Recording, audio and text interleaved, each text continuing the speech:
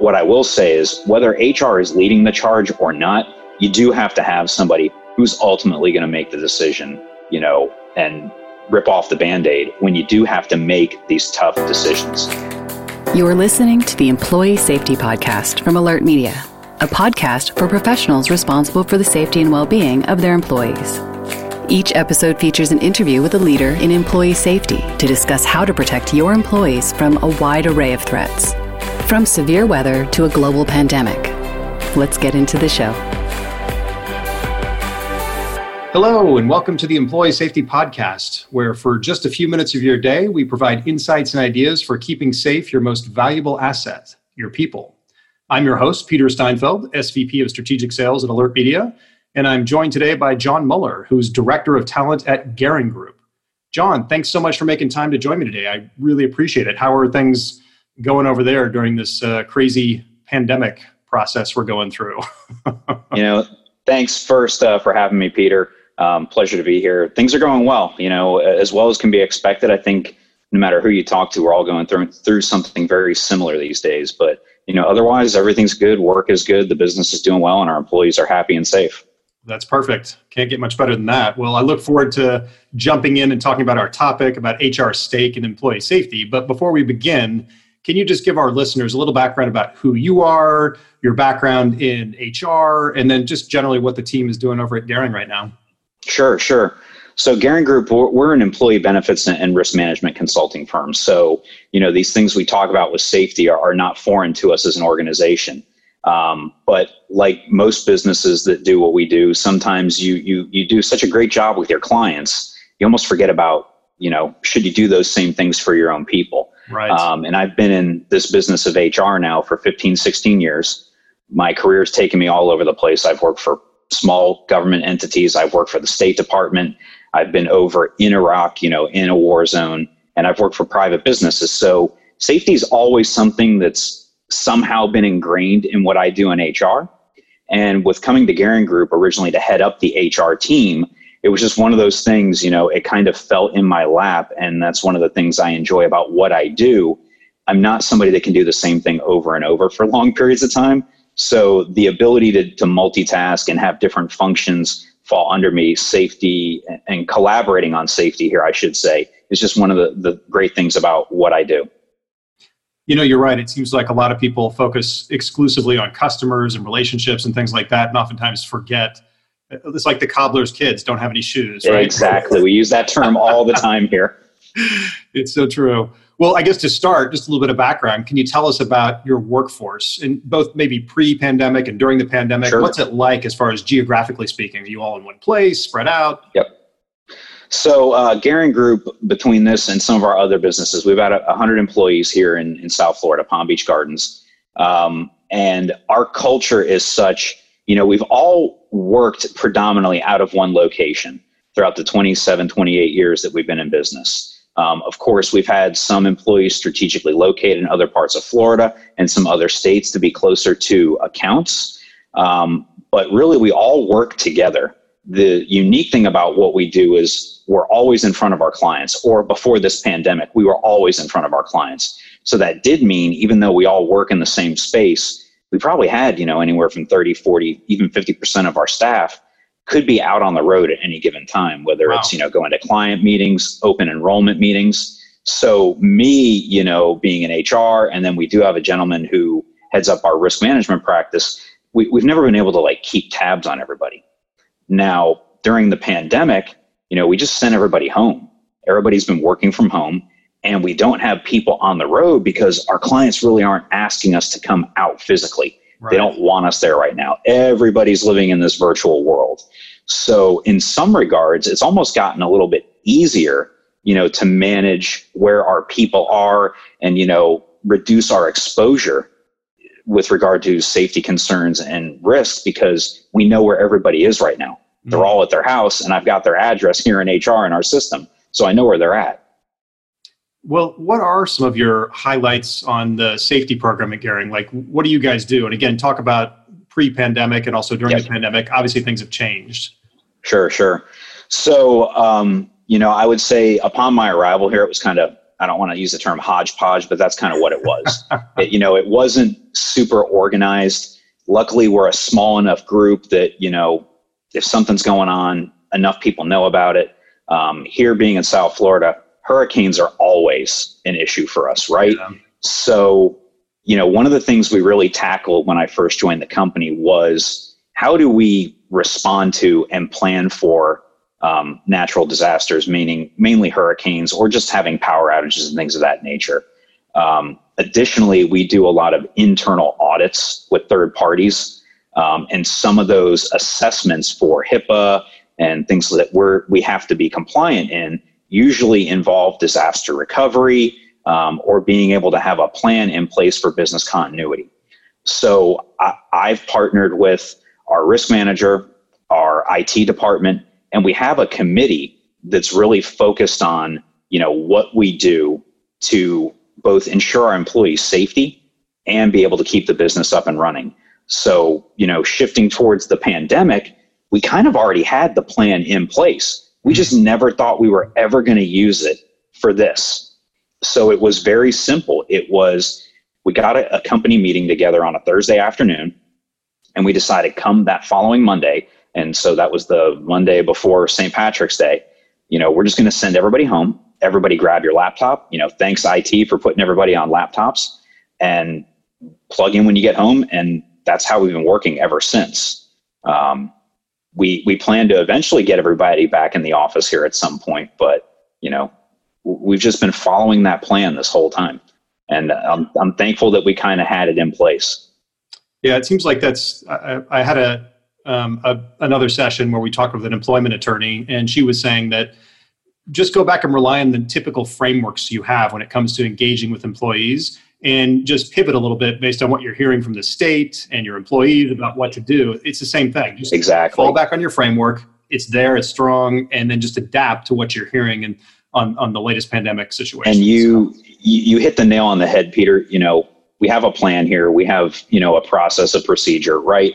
But we follow the guidance, really. It's the same as when we have a hurricane. Everybody asks me, John, what should we do? Well, I'm going to follow, the National Hurricane Center's advisories. That's what I'm going to do. Right. When the pandemic started, John, what should we do? And for whatever reason, they just think HR has all the answers. And I think that's common in any organization. Well, what's the CDC saying? Let's follow that guidance. What are the state and local authorities saying? Let's follow that guidance. And I think you can really just build your plan off of, or you can run your plan off of, people who are experts in that area. You, a business, or the people that are involved in your safety and risk really don't need to be, experts in every type of risk. Just, use some common sense. And, a big part of what we do here at Garing Group is we partner very well, right? I like to say that HR has a big part in safety, but the reality is we wouldn't be able to do it if I didn't work so well with our IT team and with our leadership team and others within our organization, because we couldn't have gone home and just started working from home if IT hadn't had the foresight to buy us all laptops a couple years ago. Yep. If we hadn't moved everything to the cloud several years ago. Our phone system, everything is in Microsoft Teams. I can go home right now, and as long as I have an internet connection, I can do everything I need to do to, do my job, and we can run our business. That's interesting. You're indicating that employee safety is very much a team effort. Absolutely. But someone's got to lead. So yep. I know you feel strongly about HR being involved in safety. So do you think for most organizations, it's important for HR to own safety, but then bringing in the team to help, smooth out the edges? Yeah, I don't know if in every organization HR has to own it. I think HR has to play a part in it no matter what, right? Because HR, we know the employees usually. We are the ones that have a lot of the data, head counts. Where are they physically located? How do we get in touch with them? Mm-hmm. It's our HR systems that we utilize, and having other tools. For example, we use Alert Media here, and it's part of my repertoire in terms of HR technology so that I'm able to seamlessly transition and use these different systems. But what I will say is whether HR is leading the charge or not, you do have to have somebody who's ultimately going to make the decision, and rip off the Band-Aid when you do have to make these tough decisions. And our CEO and our COO, a lot of the times will make the ultimate call, but they've also empowered me and others in a leadership role with whatever initiative that we're in charge of. John, if you think it is ultimately paramount for our safety, you make the call. Yeah. Because we've had, a fire alarm go off and we don't know what it is. It could be somebody trying to get us out of the building. If my CEO or my COO aren't here, I make that call. I have no problem saying, everybody, here's what we're going to do. Here's our egress. Follow this. We're going to meet at our point. And I grab my phone and I send out the alert and say, hey, everybody, fire alarm's going off in the building. This is not a planned drill. Please proceed as you normally would. Hit, 1 to check in just so I know you're all out of the building. Yeah.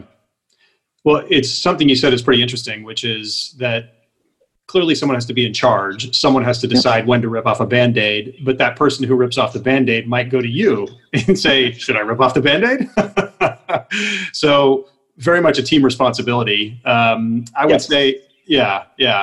Now, another thing you said before was that employees oftentimes start calling HR when an emergency happens. Why is that? Like, why do they not realize they're supposed to go to security or something else?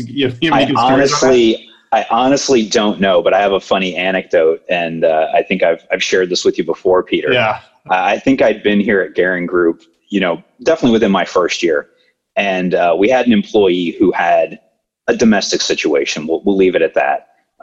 And from time to time would think somebody was following her. Other employees kind of knew were on high alert. And I was at lunch one day, and luckily I had my phone on me, but a manager was texting me, John, there's somebody suspicious around the building. What should I do? Well, first, if you think anybody's in immediate danger, please call 911. Don't try to get me first. And still to this day, nothing that drastic, but our folks that sit up front and answer the phones, and they're kind of, our first point of contact for anybody that comes into the building. Whatever reason, they'll call me. They'll call a gentleman that works with me who's our risk management consultant. They will think to call us before the police. And I'm not exactly sure why that is, but for some reason, and it's been that way since I've been here. And I think that's kind of how I ended up playing a prominent role in safety of our employees. I think it probably falls back to two things. One is naturally people don't want to believe something bad is happening, so they don't want to call the police or the fire department or whatever it is. But then also they fall back on this idea that HR is all things people. So They forget everything else and they remember, oh yeah, you're the guys that help out when this happens and that happens. So then it's just those two things kind of form this perfect storm, and then they reach out to you. So yeah. I think that's 100% accurate. And I'm thankful that it works that way here, and I hope it does work that way in other organizations, because that means that the employees trust HR. Right. And I think that's incredibly important, because I've been in organizations, and I'm sure many people that are listening to this can relate, but sometimes HR is considered an adversarial relationship with our employee population. Sometimes we get the stigma of, we're the heavy hand, we're the ones that dole out punishment. I did work in an organization where if I went to a different office, they'd be like, HR's here. What's going on? Right. So I'm glad we have that relationship here. And I think that's something that it all ties back to culture. We're probably going to talk about this, but safety and making your employees feel safe leads to trust, which leads to you having a great culture in your business. Yeah, we'll definitely cover that. But I think these are reasons why HR should be heavily involved in safety, if not leading it, just because naturally people think that they should own it. And right or wrong, that's the belief. So you got to play to that. I think so. Okay. Well, let's talk a little bit about employee safety specifically during a pandemic. There seem to be like a ton of decisions that have to be made around things like remote work, office conditions and rules if people do come back, business travel, things like that. Sure. So who came to the table at your company to really make those decisions? And what did you do? What did you do about some of those things, like being in the office or travel? Because I know you can't stop all that 100%. No, you really can't. We stopped it as much as we could. And it was really weird, even though I think we all knew this pandemic was starting and we were all aware it was going on in other parts of the world. And then you hear about the cases start popping up in the US, and for us here in Florida, we had a couple cases pop up pretty quickly, but yet you're still almost like, we don't have to do anything yet, right? Yeah. We started seeing other businesses, the Microsofts and big tech companies saying, that's it, no more in-person stuff the rest of the year. We're canceling our conferences. We still weren't quite there yet, but I don't remember who brought it up, but somebody brought it up in one of our leadership meetings. We talked with our CEO and our COO, and within a day, we just convened an open meeting. We had probably half of our employees show up to a meeting in we call it the Icebox. It's our break room, cafe, muster room, if you will. And we just had a very open discussion. And it was really the employees made the decision. The majority just felt like, I think it's best for me personally, for my colleagues, and for our company if we just try to work remotely. We looked at all the things we'd have to try to do inside the office to make everybody feel safe and take precautions, wipe down surfaces, stop having vendors come in, cancel outside meetings. And really, we just looked at, we're like, well, the list is this long. If we want to, 100 things, if we want to keep everybody in the office and try to be normal, or, there's 3 things we have to do if we just go home. And that's really what we did. We went home, we canceled any outside travel, as much as we could. Some of our clients have needed us to come on site during this, and we're just very careful about it. We, try to limit where it used to be 5 of us might used to go out. Now it's 1 person. Masks are required, follow all the guidelines. Since nobody's working in the office, we really don't have to worry about quarantining, but we do have people coming and going from the office a little bit. And we've got signs everywhere. Everybody's been really good about notifying us if they're going to travel for a couple of weeks somewhere. And we make people, follow that. Don't come back in the office. We've had individuals that, have tested positive. And I think we have a very good process and a protocol for that, where you test positive, we contact trace, we make sure nobody was around others. We have you get tested, and you're not allowed to set foot back on our property until you've had at least 2 negative tests, within a couple days of each other. So we've been really stringent about this. And because South Florida, a lot of people know, has kind of been ground zero for a while with the cases going up, and up. Right. We just made the decision to keep it like this. Let's keep working from home. We have a new office space that's under construction right now, so it works really well. That office space will be done in a couple of months. And then we're going to look at, easing people back in. Do we start with 20%, 30% of our employees coming back to the office? We'll make that decision then. And we will largely base it on, the guidance in our area, both from the public health department and looking at, how the cases are doing. Cases seem to be going down. So if it keeps going that way, that's, we'll work it that way. And we've been very nimble when we need to be. Something you said earlier, though, really interested me, which is it wasn't a top-down command and control decision. You guys actually said, hey, what do you think? You reached out to employees and got feedback. So A, that's really interesting. And then B, are you going to continue to do that as you talk about coming back and Absolutely. asking how people feel about travel? Okay. Yeah. Talk about that a little bit. Absolutely. So our culture is, we have a bunch of corporate values, and one of them is always remember we're a family. And I really see that a lot during this, both from leadership and our own employees. It's not about so much as, well, I don't want to come back. It's, I know, Tommy's at risk. I don't want him to get sick. Or I'm afraid that if one person gets sick, 10 of us get sick, and then we can't do what we need to do for our clients who kind of need us right now, since we help them with their medical insurance and things like that. So we have town hall meetings where the whole company gets on a Microsoft Teams meeting and we discuss a lot of things. We usually do them every couple of weeks. We've had a couple specifically on, when should we come back to work? What does that look like? How do we want our business to be going forward? Is it a blend of working from home and in the office? And we've stood up another committee from that called the Back to Work Committee. And there's about 20 of us on it. And we've been meeting regularly. And we bring those decisions to leadership, and then we go from there. And it very much is, and speaks to, the type of company that we are, that it is very much a collaborative and group effort. And like we talked about earlier, Peter, at some point, somebody makes the ultimate decision, and we have people that are willing to do that. but we never do that without taking into consideration really everybody's point of view as much as we can.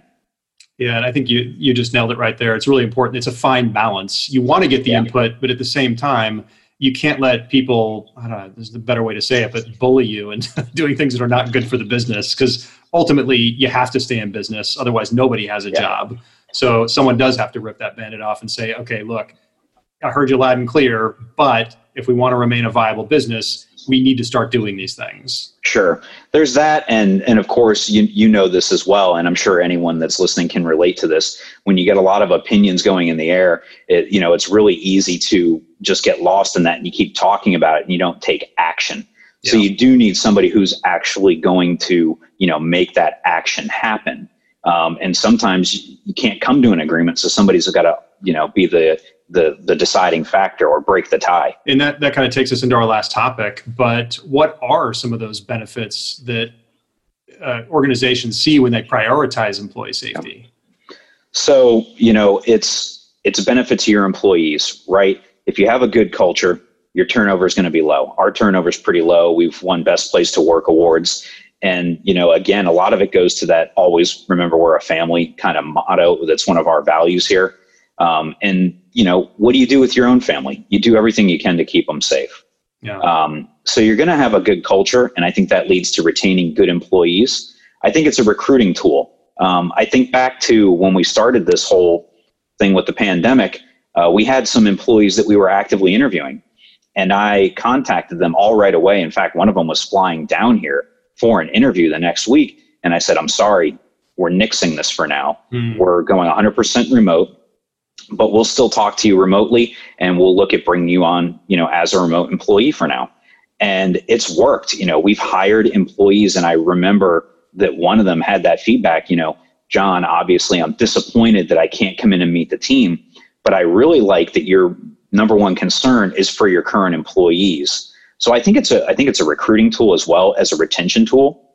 And, any person that's in the insurance business will tell you, if you can show that you have programs in place and things like that, you can reduce your costs on insurance and things like that. Overall, it's going to help you from a morale standpoint. It's going to help you retain people, but at the end of the day, it's going to affect your bottom line, and I think help your business operations. Well, it sounds like productivity too. If people know they're safe, they're going to be more creative. They're going to be more engaged. They're going to want to do more. For sure. It goes back to Maslow's hierarchy of needs. There's those basic human needs we all need fulfilled. And, if you can check that box where people come into the office or they're working from home and they feel comfortable and they feel like they don't have to worry that something's going to happen to them. Obviously, that's why we have, great health insurance, because we don't want our employees to not be healthy. So why wouldn't we take care of their physical and personal safety when they're at work? Yeah. Because then they're just going to do better work for us. That's right. Once people feel safe, they're not distracted. And if you're not distracted, you're not worried. That's right. You can focus on the task at hand much better. Exactly. Okay. Well, let me ask one more question in closing. Sure. We like to give our audience something they can take with them and really immediately go and make an impact on their organization. So in your mind, what's something the audience can take action on today to help them improve their employee safety program in general, not even just in the pandemic? Sure. I think it's first, make sure you have one. It might sound funny to say that, and I'm not being flippant, but it would not surprise me if a lot of businesses before this all happened really didn't have something in place. And I think, whether you're in HR, if you are a safety or a risk person, you work in technology, go out and seek those other leaders of those other areas that need to be involved. Start a group or a committee and get an action plan in place and start documenting, even if it's just as simple as, what you're going to do if the fire alarm goes off, and have a basic plan. Start with that. Bring it to your leadership's attention and communicate it out. I gave you probably a handful of steps you could take there, but it's really do something, take action. And if you're not seeing other people do it, step up and do it. I don't think anybody's going to, smack you on the hand or say, John, you shouldn't have done that, if your intent is to make sure that your business and your employees are safe. Yeah, it seems to me like you don't want to try to boil the ocean and make everything perfect because you can't plan for everything. But just starting to go through the motions and get that framework in place is going to help you tremendously when the inevitable happens. I say it every day. We are lucky here because we have hurricanes. So it's something, if you grew up in South Florida, you've been dealing with it forever. And your businesses usually start to put a plan in place. And that's really what it was. And we were just able to modify that and kind of shift here. And, communicate with your team and with your entire organization. Communication is probably the number one problem that every company has, no matter how much or how little they do it. Yep. But I think you're better off to err on the side of over communicating. So at least that way, someone doesn't say, oh, hey, I didn't know about that. Use multiple channels and mediums. We do that here. Email and phone, sure, but we use Microsoft Teams. We post a lot of things. It's almost like a social network for us.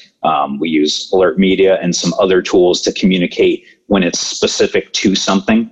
So I think that's important too. If you can specify or differentiate, how you're going to communicate when it's something related to safety or an emergency, then that way your employees really recognize, oh, darn it, this isn't just another email that I don't need to address. This is something, oh, John's sending me this alert on my phone. That means, oh, something's going on. We need to pay attention to this. Yeah, no, that makes sense. And I've heard before too, don't only have multiple mediums out there that you're communicating over, but have different people maybe even saying the same message, because depending on the person, they may ignore HR, but they'll listen to security or vice versa. You're definitely right about that, Peter. I get that all the time. Our communications team does a lot of our fun stuff, right? And then every once in a while, it'll be like, John, this has got to do with our wellness program and we need people to comply. It needs to come from you. So that way they know it's serious because it's coming from HR. Yep. It's so funny. Oh my gosh. All right. Well, we're at the end of our time here. So fantastic conversation. I really appreciate all your perspective on how HR is important when it comes to employee safety. But if anyone listening to the show has follow-up questions or just wants to connect with you, what's the best way for them to find you out there? I'm probably most available on LinkedIn. John Muller, Muller. Okay, wonderful. Thanks so much. Appreciate you joining us on the Employee Safety Podcast. And to the rest of you out there, just remember, nothing ever goes 100% according to plan in an emergency, so communication is incredibly important. If you can't communicate, you can't recover. So until next time. You've been listening to the Employee Safety Podcast. To ensure that you never miss an episode, subscribe to the show in your favorite podcast player. If you're listening in Apple Podcasts, we'd love for you to give a quick rating of the show. Just tap the number of stars you think the podcast deserves. Thank you so much for listening. Until next time.